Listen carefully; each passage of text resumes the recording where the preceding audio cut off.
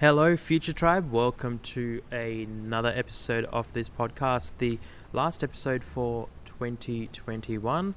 I'm joined with Kelsey, of course, and we've got a bunch of news to talk about. A bit of variety today, though a lot more involvement by Google, which makes sense, I would say, in the lead up to the holiday period. Obviously, they're the biggest search engine in the world, so there's a lot that's come out from them about what we need to look out for this Christmas period. We'll revisit the YouTube dislike count sort of conversation from last week, I think it was. There's been a few more things that I've learnt about, and I wanted to sort of have a bit more of a conversation about that. Instagram, again, introducing more features. There's just features pouring out from Instagram and Meta. GoDaddy acquiring another company. There's a list of the top 100 products from Google, or according to Google, so some handy objects and items there for us to look at. Kelsey, what else have we got? Yeah, we're also going to be talking about Racket, which is a 99-second audio feed similar to TikTok and what they're doing. Google is rolling out a core update. Google is also going to be showing translated search results. And we'll also be discussing the Sydney Film Festival 2021 brand identity that's just been released. Yeah, so a bit of variety this week. A lot of talking about the Christmas period. Let's roll the intro and get into it.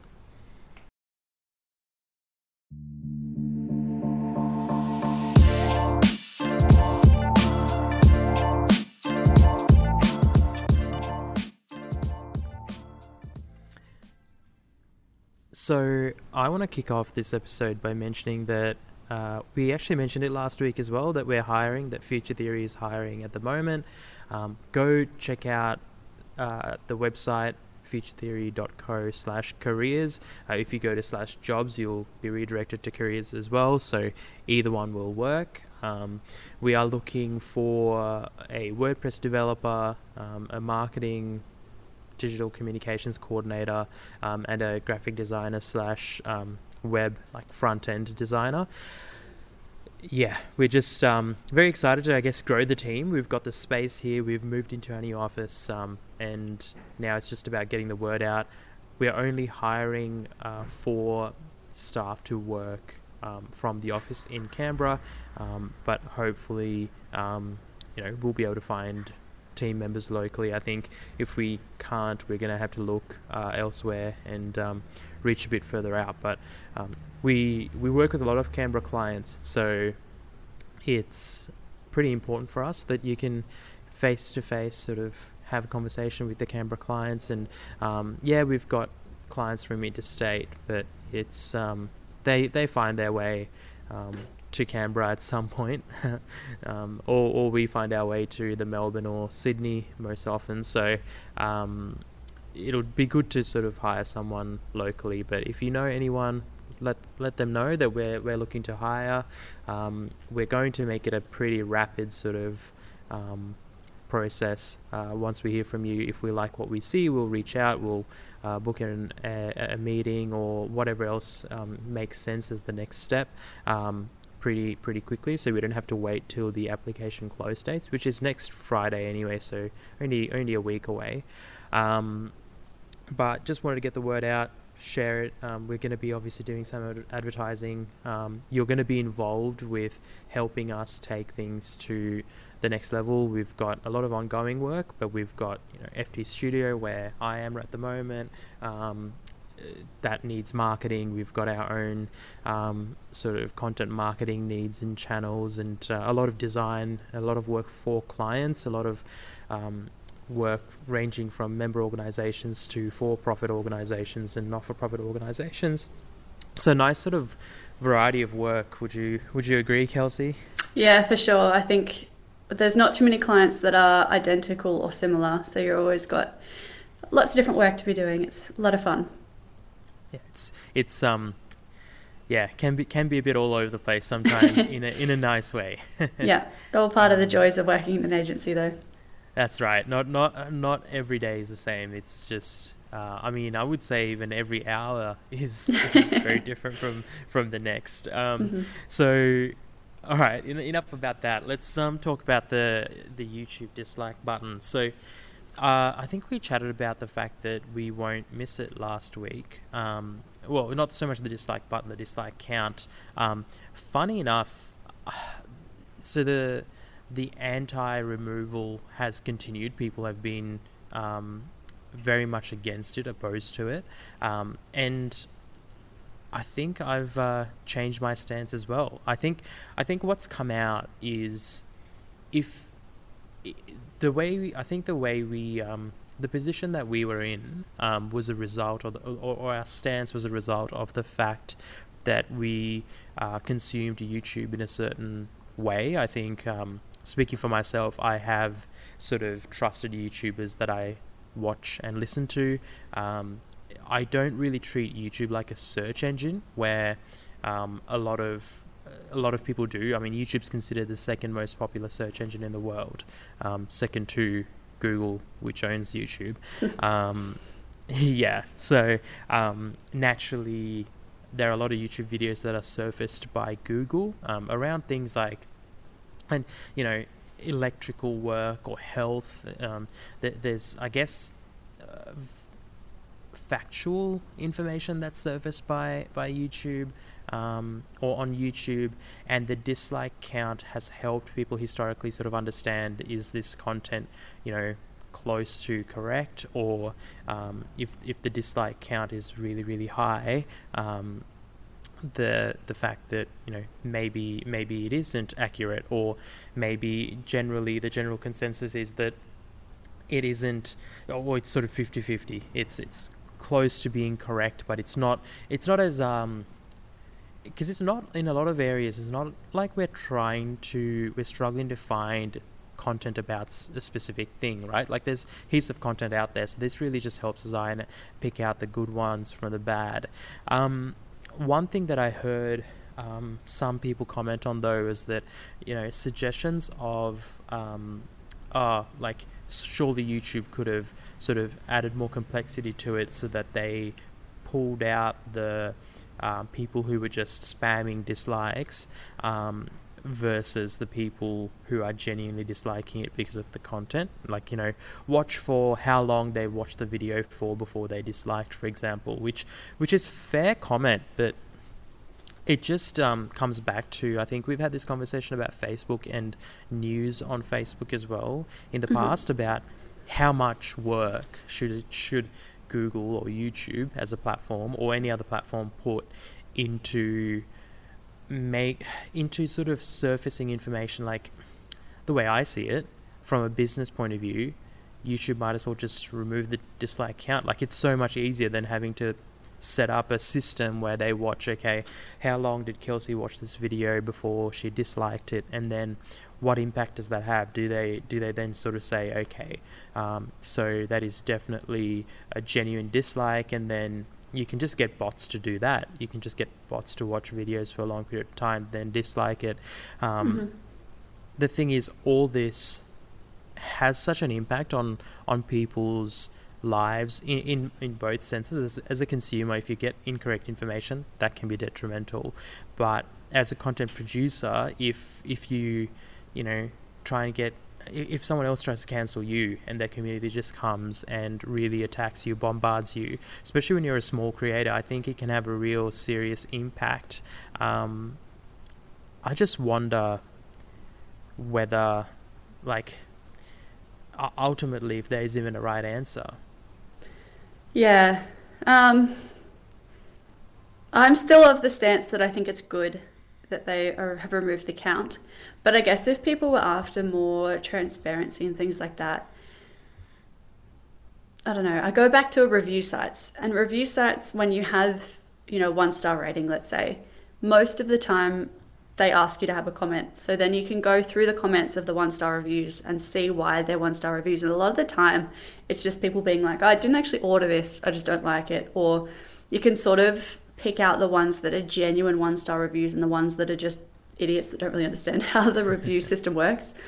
Well, I saw a bad review the other day for a product on Bunnings, and I sort of thought, oh, interesting, because there was one 2-star review, and it said that they didn't get a notification when it was ready to collect, and that was why they gave it a 2-star review. Yeah. So obviously it's not the product's fault, and I guess that's an example of what you're talking about. Yeah, exactly. And I feel like if you were to do a similar thing on YouTube, that would probably work. So then you can actually get qualified dislikes or qualified, reviews, whatever you want to call them. Maybe that's a solution to it. Yeah, I still stand by the fact that it's good that they've removed the dislike. But if people are not happy about it, maybe more of a review system with qualified reviews is a better way to do it. That's true, because at the moment we're treating videos that are on an entertainment site as videos on an educational site almost. And yeah, but yeah, it's a tough one, because then it puts the question around, maybe they just have to flag and mark, certain types of videos to be able to be reviewed, quote unquote reviewed, because like we're thinking about doing a tour of our office and offices spaces. We wouldn't necessarily want that to be reviewed, like that would be a weird thing, because it's just a piece of information. There's no right or wrong there. It's just, this is what it is. And that's not a weird thing to sort of do anyway, because you already see that on Google. There are, search results that are surfaced that are reviews, so you can see a star rating even before you click into the search results. And then there are just general information. There's news articles. So there's a lot there. There's a lot of precedent there to treat YouTube almost like a video version of Google, which, if people are using it like that, I certainly learn a lot from YouTube, because I treat it like a Google, but in video/audio form. I would say most of the time I'm not actually watching YouTube, I'm listening to YouTube. So maybe that's the direction that they need to head in. But yeah, I just wanted to chat about it for a little while, but we can move on from that. I think we'll just have to wait and see what happens. There's a huge outcry. One of the co-founders of YouTube is very anti what's happening around the dislike count being hidden. So to make it clear, the dislike button isn't going anywhere, it's just hiding that count to the public. So I don't think it's over yet, though. Google might just choose to say, you know what, you can cry all you want, you can be against it all you want, all of YouTube can turn against it, Yeah, I feel like that happens a lot. Yeah, in the tech space, it happens with Instagram when they changed from, chronological, for example, timeline. And they just go, look, you're just going to have to get used to it. And then people do. And yeah, you don't hear about the it. Same thing. Yeah. Yeah. At the end of the day, these platforms have more power than the individuals, I would say. So, yeah. And what are these YouTube creators who've built businesses who are almost solely reliant on each of these platforms? What are they going to do? They're not going to just be able to jump ship. There's not even really a second best platform versus YouTube. So, yeah, what are they going to do? Moving on, talking about Instagram. Instagram introducing badges to support creators. Tell me more about that. Yeah, so we discussed in a previous episode about TikTok introducing tipping. This is essentially a similar kind of feature that Instagram is introducing. So it's called badges. It's basically a way for viewers to pay and support creators on Instagram Live. And it kind of gives each person a ranking, I suppose. You get 1, 2, or 3 stars next to your name, depending on the tier. I think it's like $1.99 or 99 cents, $1.99, and maybe $4.99. $4.99, yeah. And depending on which one you put on, you'll get your 1, 2, or 3 stars, and then you'll have more likelihood to show up in the comments to the creator during the live. So it's almost like a pay to be seen kind of feature, pay to be seen by the creator that's live, and it's an interesting concept, an interesting way to do the tipping and to do that sort of support your favorite people kind of function. But I also find it, I don't know, it's just a bit weird, because I guess it's the same kind of thing where you can pay for backstage passes or meet and greets with your favorite singers, that sort of thing. But it's just in a digital space, but it just has a weird feeling about it of like pay to be seen. I don't know. I can't really articulate what's frustrating me about it, but it just seems weird. Well, YouTube's already doing this, so there is precedent around this, and I think we were just talking about, who's the second best video platform, and Instagram is trying to do that, to be the second best platform, because Facebook doesn't really have a competitor to or for YouTube. Like, YouTube's just alone by itself. There is Vimeo, but Vimeo's never really been a YouTube competitor. It's No. more of an enterprise solution. So this one's interesting because they're not going to take a cut of revenue until 2023. So basically, we've got 12 months where they're going to try and get all these creators used to it. But then at some point, they're going to start taking a 30% cut or a 15% cut, or Just quite a they're bit going to when have you're to. talking about $1.99. Yeah, yeah. But then I guess Instagram's point's going to be like, we are enabling this for you, so either pay up or go to a different platform, because there are other alternatives. The feature is rolling out in the US. Not everyone will get this feature. Eligible creators need to reside in the US at the moment, be over 18, and have a creator or business account on the platform with at least 10,000 followers. So again, not something unlocked just for anyone and everyone, though I don't see why they would restrict that in the future. At some point, I think they'll just enable anyone to have it. There's various policies that you've got to be in compliance with, but I think there's still not a consistent application of these policies anyway. So that has the whole policy side of things has not as much of an impact, but not surprising to see all these platforms start sort of monetizing. Not that Instagram needs to make more money; they've got advertising, but it's interesting because you sort of mentioned that Backstage Pass sort of concept, Kelsey. This is obviously a lower ticket item, but allows many more people to be involved in this way, or support their favorite creators. And it also allows a lot more people, I think, the freedom to monetize themselves and monetize their businesses without relying on all these other individuals and companies and parties being involved. So a certain shift is happening that has been happening for a little while, and this is just more of that in that direction. So I think ultimately good to see, because never hurts to enable people to earn an income for themselves and minimize those barriers to entry, though we've been having an issue with Facebook, which is all part of the same company, where for whatever reason we've had one of our advertising accounts restricted, though that restriction stops us from connecting to new client accounts that we manage.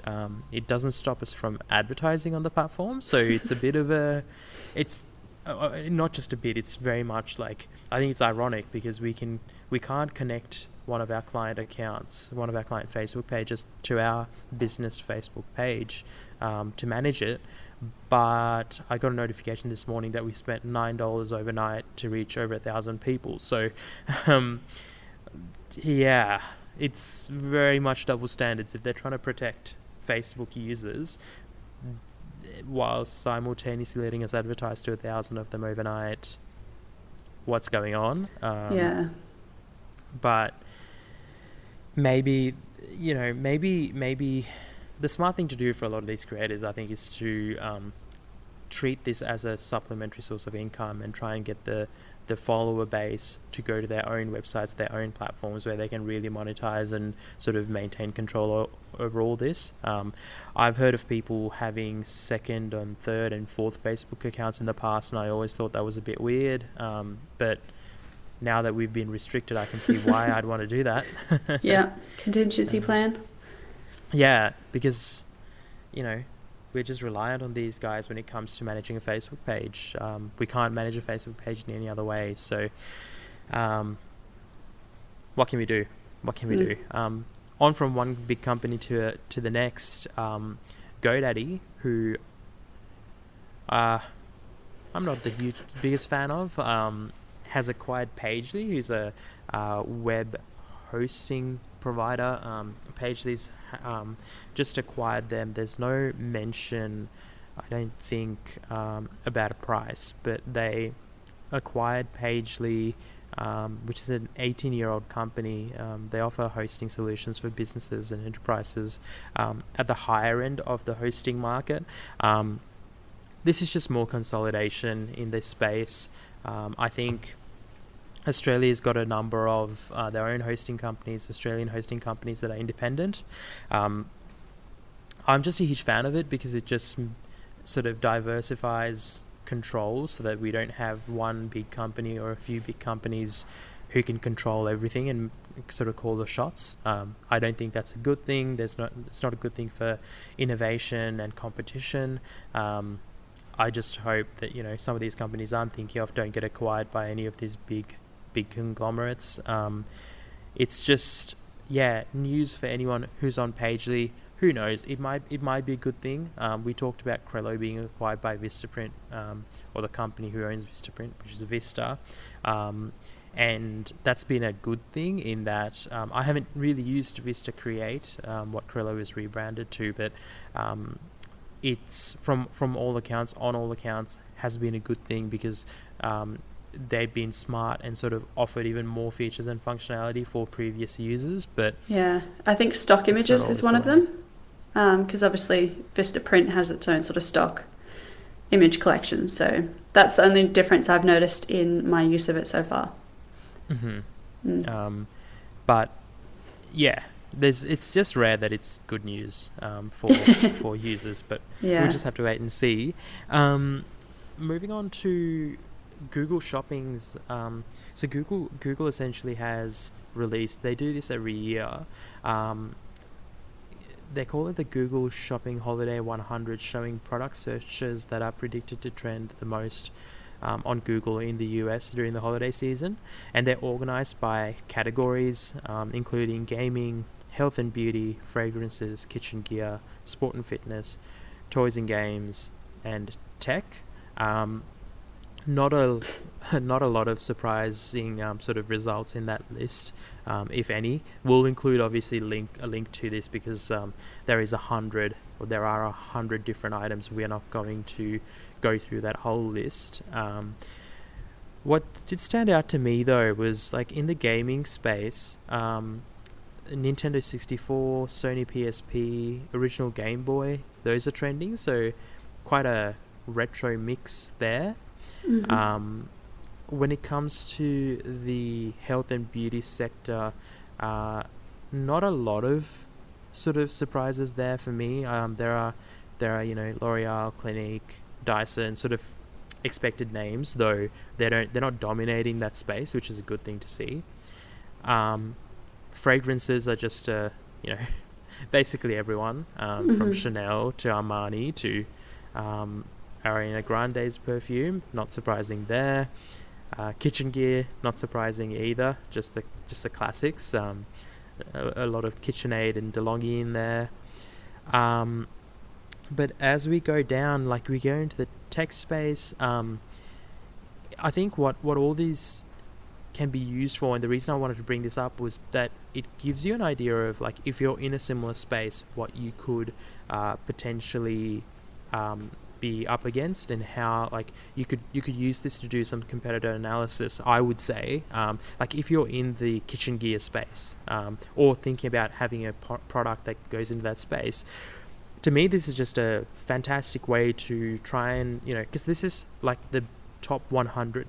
Google saying this is the 100 products that if everyone could have what they wanted, these are the 100 that would basically be requested by everyone in the world. So it's a cheat sheet, it's a cheat list of what is trending, what is good, and if you're in one of these spaces, I would just jump right in, take a look at the characteristics, look at how these companies are selling their product as well, how they're retailing it, where they're retailing it to. There are websites that you can use to look at like are these competitors or are these companies running Facebook ads, Google ads? What are they running? That sort of thing as well.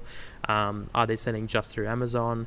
So there's a lot of reverse engineering that you can do, even if you're smaller, even if you're in, say the local, like the Australian market rather than the American market. There's just a lot that you can take away from all of this. Can I just say that I find it so funny that this is on a Google Doc. Like, I know that it's Google's product, but it just looks so amateur, and it's got its little like clip art image at the top as well. Yeah, it's not even a Google Doc. It's just like shared from a Google Drive, I think. Yeah. It's a Google Doc shared via Google Drive. Yeah. I saw you put this in the run sheet, and I saw drive.google, and I went, has he put the wrong link in? Like, surely he's messed up something here. But it's literally just from Google and a Google Drive, which makes sense. Like, it's their product, but it just, I don't know, I just find it funny. Yeah, 100%. I mean, you go to the tech section, and the Google Pixel 6 is obviously in there, which doesn't surprise me. It is a very popular product, but at the same time, how much of it is true? I always wonder this. Like, like, aren't Google just going to show all their competing solutions at the top of the Google search list? But obviously, there's things in place to make sure that doesn't happen. Yeah. But even looking at like gaming and the top games, or if you're doing a giveaway, this is another sort of nice cheat list in the lead up to this holiday period. If you want to, your chance to win XYZ, this is a bit of a cheat sheet of, okay, what product should I pick? What product should I give away? Because they're extremely popular, and I think you will find that while this is based out of the US, I think you'll find that it is true, or it is accurate for most of the world. It's like Forza Horizon as like gaming, for example. Like, there's a lot of these options here. If you're making cakes, if you're making birthday cakes, this is a list of potentially have a Spider-Man cake, have a Forza cake, have a Battlefield cake, because they're very popular, whether it's kids or adults. They're going to be buying these. So no surprise there. We'll link to it. We'll if you see a Google Drive link, that's directly to what Google's. Yep, it's legit. We haven't stuffed up. I love it. Just keep. Why not use their own products? Yeah. Might as well. Yeah. On to Racket, which is a 99-second audio social app, really, that's similar to TikTok. So I came across this the other day, and I just thought it was an interesting thing to bring up because it's sort of a new platform. It's out on iOS, I think. I don't think it's on Android yet. But the idea behind it is basically TikTok-esque scrolling sort of feed, but just with audio. And I thought it was interesting because I think in the audio space at the moment, you've obviously got music, which is the classic thing, and that's sort of Spotify dominated, I guess. And then you've obviously got the podcast side of it, which are usually much longer, at least 10 minutes to an hour plus kind of thing. So this is exploring an avenue that I don't think, from my knowledge, has been explored very much yet, because it is that 99-second limit. You've got to remember there is Clubhouse, but again, a different product. Yeah, I'm not familiar with Clubhouse, to be honest. So, well, it's just audio rooms, so it's longer. Well, it's not even longer. It's just like however long it could be. It's like an Instagram Live, but in audio. So, this is more like a TikTok audio sort of solution.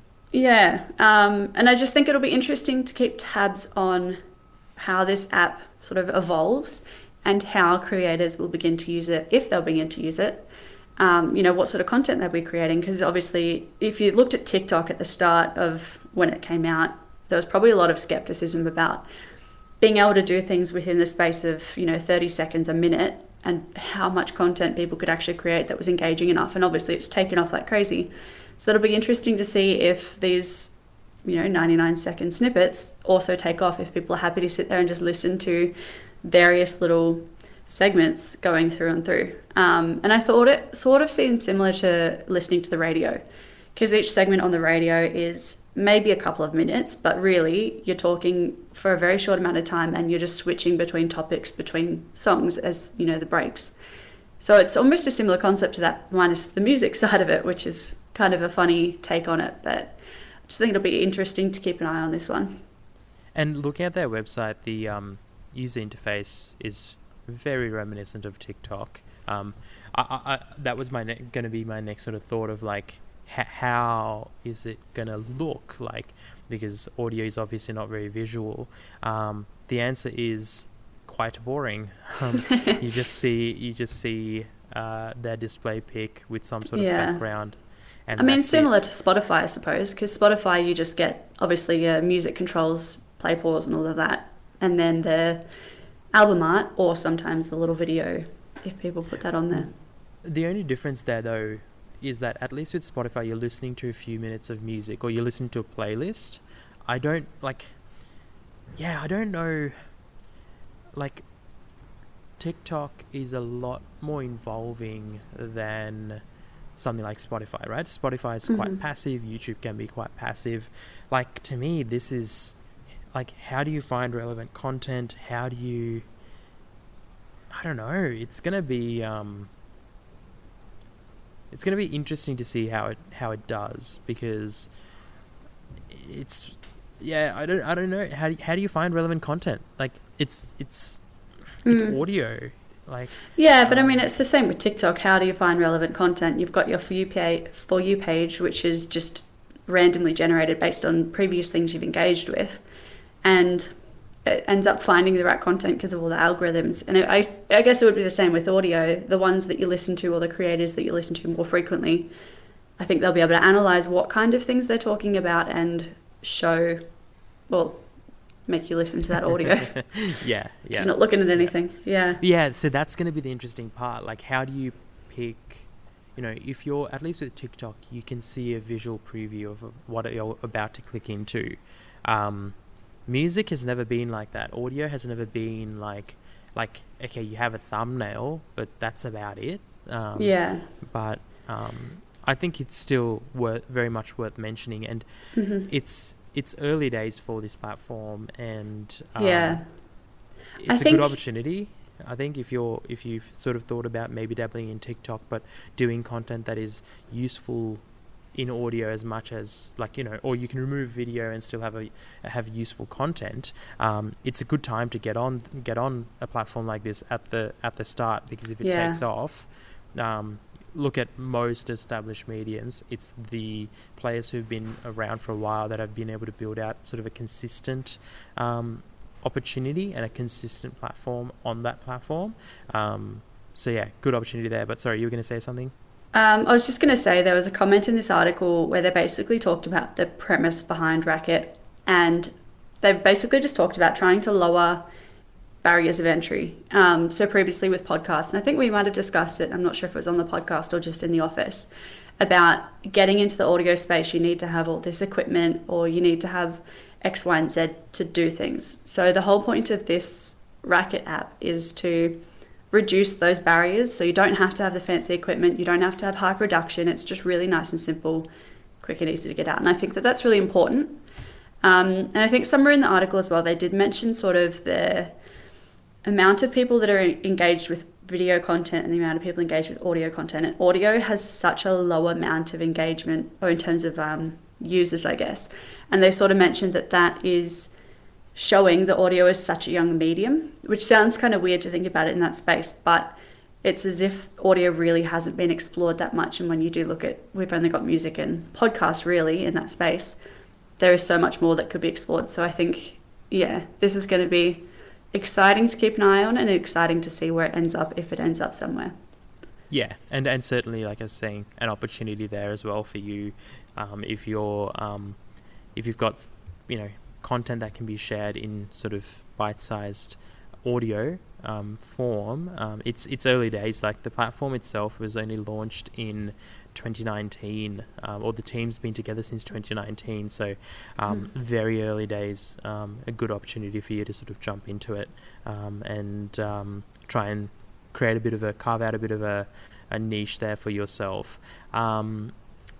moving on with more Google news. So Google's announced that today that they're releasing, I think it was today, on the 18th of November, that they're going to push out the November 2021 core update. For those of you who don't know, probably Kelsey's in that list as well. Yeah. A core update essentially is just Google doing a big update to how they look at search results and how they rank websites. It happens, a handful of times a year, so it's not a weird thing for it to happen, but it's more of a heads up for anyone who's looking at SEO, who's got a website. Just keep an eye out. These core updates are big enough that in our ranking tools, they demarcate when a core update has been rolled out, because it can have all sorts of impacts. Generally, what we see is people's rankings drop, but that does mean that when people's rankings drop, there has to be people who win as well, because that's sort of how it works. But yeah, the November updates comes after the last one in July, and then there was one in June before that. So those have been this is the third update for the year. It is a bit of weird timing because it's just before the holidays, and it'll probably happen over, probably be complete across all the geographies by sort of early December. But that's going to also mean that it's happening over like a key selling period around Black Friday and the lead up to Christmas, which that's a bit of volatility, right? Like if you've got an established channel, a marketing channel through Google, that's going to be a little affected potentially. Yeah, that'll be a little bit of a rationale from some marketing teams to the senior execs to explain why there's some weird stats in there. Yeah, and you can never predict how one of these core updates will go, so I think it'll be interesting to see that as well, whether it's good overall or bad overall. We've seen historically like these core updates affect a certain market segment or have more of a weighting on, let's say, health related content. So you might find that when a core update rolled and you have a health based site and you're not a doctor, like a medical doctor, that you may have taken a hit and suddenly find that websites by clinics are doing better. So that's where Google's obviously weighing up, or at least boosting the dominance and the authority around content from like a medical organization or a medically qualified individual. And the same thing can happen across a huge number of industries as well. But it's a heads up. Keep an eye out over the next fortnight. I'm sure we're going to be seeing some interesting results as well. Just the other day, actually, one of our clients dropped from 3rd place to 8th place in search results, and I clicked in to see why, and I've worked out that we hadn't lost search rankings to anyone else's rankings, but what had happened was that Google had started displaying different types of information in between. So we got demoted from 3rd to 8th, but all the content in the middle were questions asked by other searchers. Was a blurb about the company, so this was a term for a product, and that Google had slotted in, about Future Theory, let's say, as one of the search results. So ultimately we'd lost all those places, but in reality, we hadn't lost it per se. Mm-hmm. Google just other things jumped in. Yeah. Exactly. But that's a reminder there that, all Google has to do, I think, is on certain results is to decide that they only want to show like one main result before they pull in the Google-based information. It could be latest news around that topic. It could be, movie times, or it could be all sorts of things that could then push your search ranking further down, which puts a lot of importance on being number one on that particular search term. But it also varies from search term to search term. which is like it's a nice segue because Google's also talked about showing translated search results, which I get what they're doing. It basically what they're trying to do is when a search result seems to be a bit thin on content, they're going to translate better available results and show that. But that relies heavily on the quality of Google Translate, which bit of risk is in quite there. good. But there's risk, right? I mean, I tried to look into it. There's not. It's only going to affect 6 languages for the moment, and it auto translates the titles and snippets between languages. And then when you click through, it'll translate the whole page's content. Now that's going to have an impact when you're talking about anything technical where you can't just translate it over. There's also the risk. I wonder if surely they're going to want to manually review it, but I just don't see Google putting in that like financial investment into manually reviewing it at the same time. I don't know. What are your thoughts on both these things that we've been talking about, Kelsey? Yeah, I mean, the translated stuff I think will be good long term, but I think there's still some issues with the translation quality. And I mean, it's only going to get better by implementing it and having it, independent people come in and review things or have feedback from users or whatever that looks like. But I think there's definitely going to be some risk at first when it comes to some of that technical information, or even just not technical things, but search results that require a lot of, I don't know what the word is, but a lot of nuance in what's sort of being said, because a lot of the times, obviously with translation, you can have one saying that just doesn't translate well, or it's really, you've got to understand the context that's happening. And I think there's only so much that automatic translation can do with that. But it's just going to be a case of time though, and having those services set up so that they can continue improving, because you've got to start somewhere. So yeah, it's got to happen, but it's good. I'm happy to see that Google's only going to do this where the results are a bit thin, because otherwise it means that you've now got to compete with people who are writing in different languages, which really compromises the integrity of search results, in my opinion, because you would think that no matter how good the auto translate is, it shouldn't be able to match like every other search. Like, it shouldn't be able to match natively written results. Like, especially where, like you were saying, where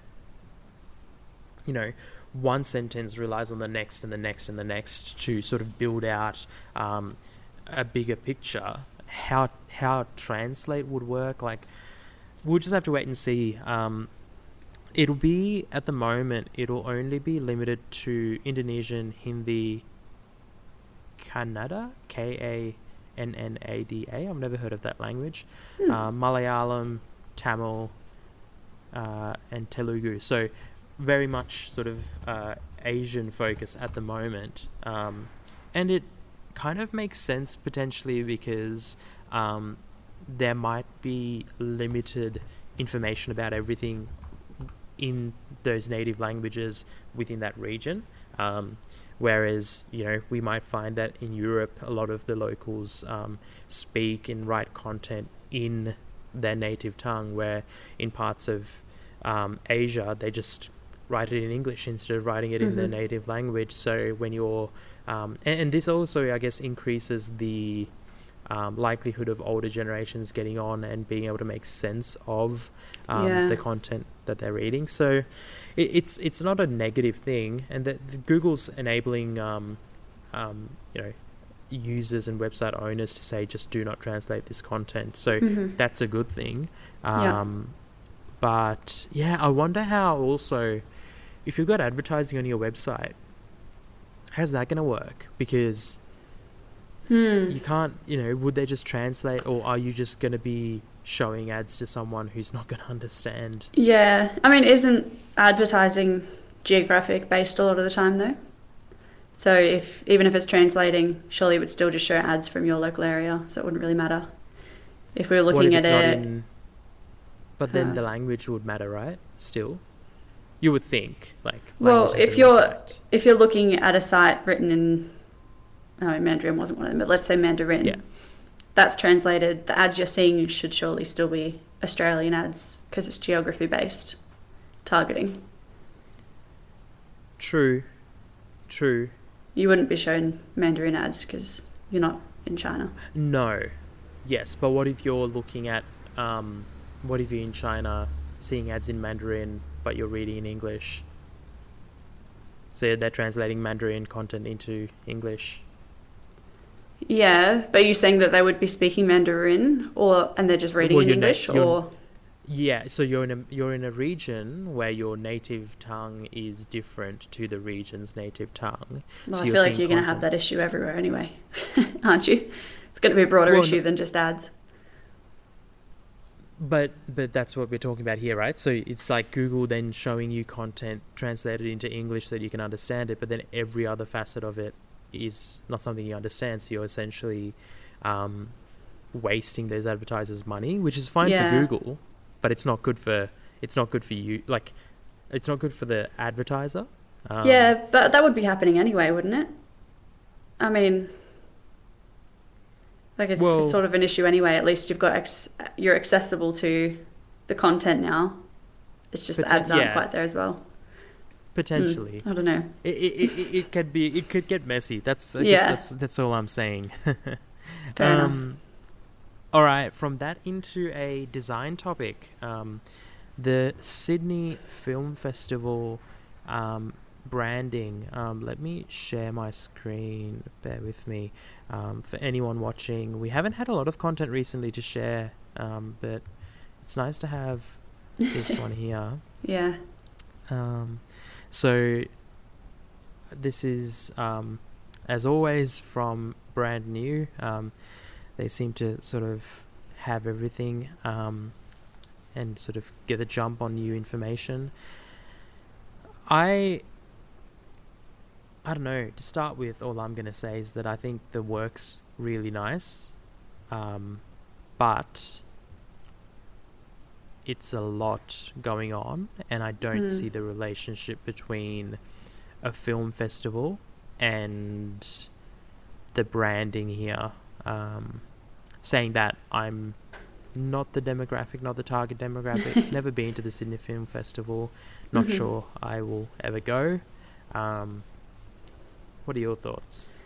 Yeah, I have had a few mixed thoughts about it. My first thought is that it feels like something like a design language that I've seen before, in terms of the bright colours and things popping out and that sort of 2D, 3D effect. I don't know how to describe it, just that sort of drop shadow without it being a shadow. And I like it. It just kind of feels like something I've seen before, maybe in like a Cartoon Network or something sort of scenario. It's got Um, sort of like maybe even like a comic sort of vibe. yeah, yeah. But I do like it. And then my other thoughts are that I like the fact that, I mean, I'm also not in the demographic of film festivals, but I sort of have this idea around film festivals that they're a bit sort of stuck up, and the identity that they would usually use is trying to be all fancy and sort of pretentious and stuff like that. I feel like this is much more accessible, much more fun, and sort of takes, I mean, yeah, it takes that fun approach to film, which I think is really important, even when you're going to have films that are going to be serious and sad and, horror and all of the different genres. But I think that this lends itself to the whole thing being much more fun and accessible than other ones have been previously, from my assumption, because I'm not super familiar with the space. It's got sort of like a music festival vibe, even maybe, doesn't it? Very And true. like you're saying, like it might be that they're trying to appeal to a younger generation, Yeah. trying to go from like, you got to be in your 60s and. And again, I don't know whether that's the target demographic or if that's the demographic historically, but yeah, like it is more inviting, Mhm. and they've done a pretty good job, I would say, of translating that language across so that it all is tied in together fairly well. a huge thing here though is that they've been able to get away with so much variety because I think they would have a variety of applications to play with. Like they'd have posters, they'd have billboards, they'd have advertising, they'd have various platforms, and they'd have the audience. So if you're, for example, looking at this and you're they've got two typefaces, which is fine, but you need to have enough enough touch points and enough places to apply this brand for it to be effective. Like if you're just starting off, you don't want this variety, because what's more important then is that you communicate something and people remember you with some sort of consistency. Where these guys, the film festival probably runs for a month, so it's more important that you sort of see something and go, oh, what's that, and find out that it's a film festival and you might attend, than necessarily building out like equity in the brand and having like it's not going to exist in a month's time. It's not going to exist in a week's time, probably, depending on when you look at it. So it's more important that they get your eye and sort of draw you to the SFF or SF Film or Sydney Film Festival sort of wording, than trying to necessarily make you remember a specific logo. Because in this example here, they've got 15 different variations. I think it looks like they're copying various TV brands though, and identities that are very familiar. I can't put my finger on what any of them actually are, but I look at them and I go, hey, this looks like a logo I've seen before. So I think that's a fun little take on it. And as you sort of mentioned, I think catching your eye, for me, I'm not somebody who would traditionally go to a film festival, but this actually does look kind of cool. And I think I have this idea now around the films that they'll be showing that are much less amateur, and I don't know, all of these predispositions I think I had about it. I don't get them as much because of this branding, and it makes me want to find out more about it, whereas previous ones definitely haven't. Right, interesting, because I see it as to me it's almost communicating like it's a bit of everything. There's not necessarily and I'm not meaning any offense, but to me it's just like it could be anything from like a film shot by an 18-year-old to a massive production. Like it because there's this variety. Like it's not, to me it's not like a consistent promise. It's not a consistent brand promise. It's a bit of everything. And yeah, it makes me like I don't see how anything can match this. Like I don't see how any of the films can actually match this level of branding. Like the branding is almost, I won't say dishonest, but doesn't quite capture what you're to expect. Do you get what I mean? Like the end product, I don't see how the end product could match this. It could match one of these things, but not all of them. I think the word that's coming to my mind at the moment is that this feels more mainstream, which is probably, I don't know if that's what they're going for, but it feels more mainstream. So then I do have this idea that the films that they're going to be showing are much less artsy. And I'm sure that they will still be artsy, but just not in the negative artsy way that I've previously thought about it. Yeah, not in sort of like that pretentious, or there's no sort of negative connotations or classist connotations around it. Just trying to see if there's a link to their website, just to see what that might look like. Okay. They've done a good job of carrying that branding across. Yeah, that does seem to be a variety of end solutions, or like end products, I guess. Or it's on at the moment. It's gonna wrap up very soon.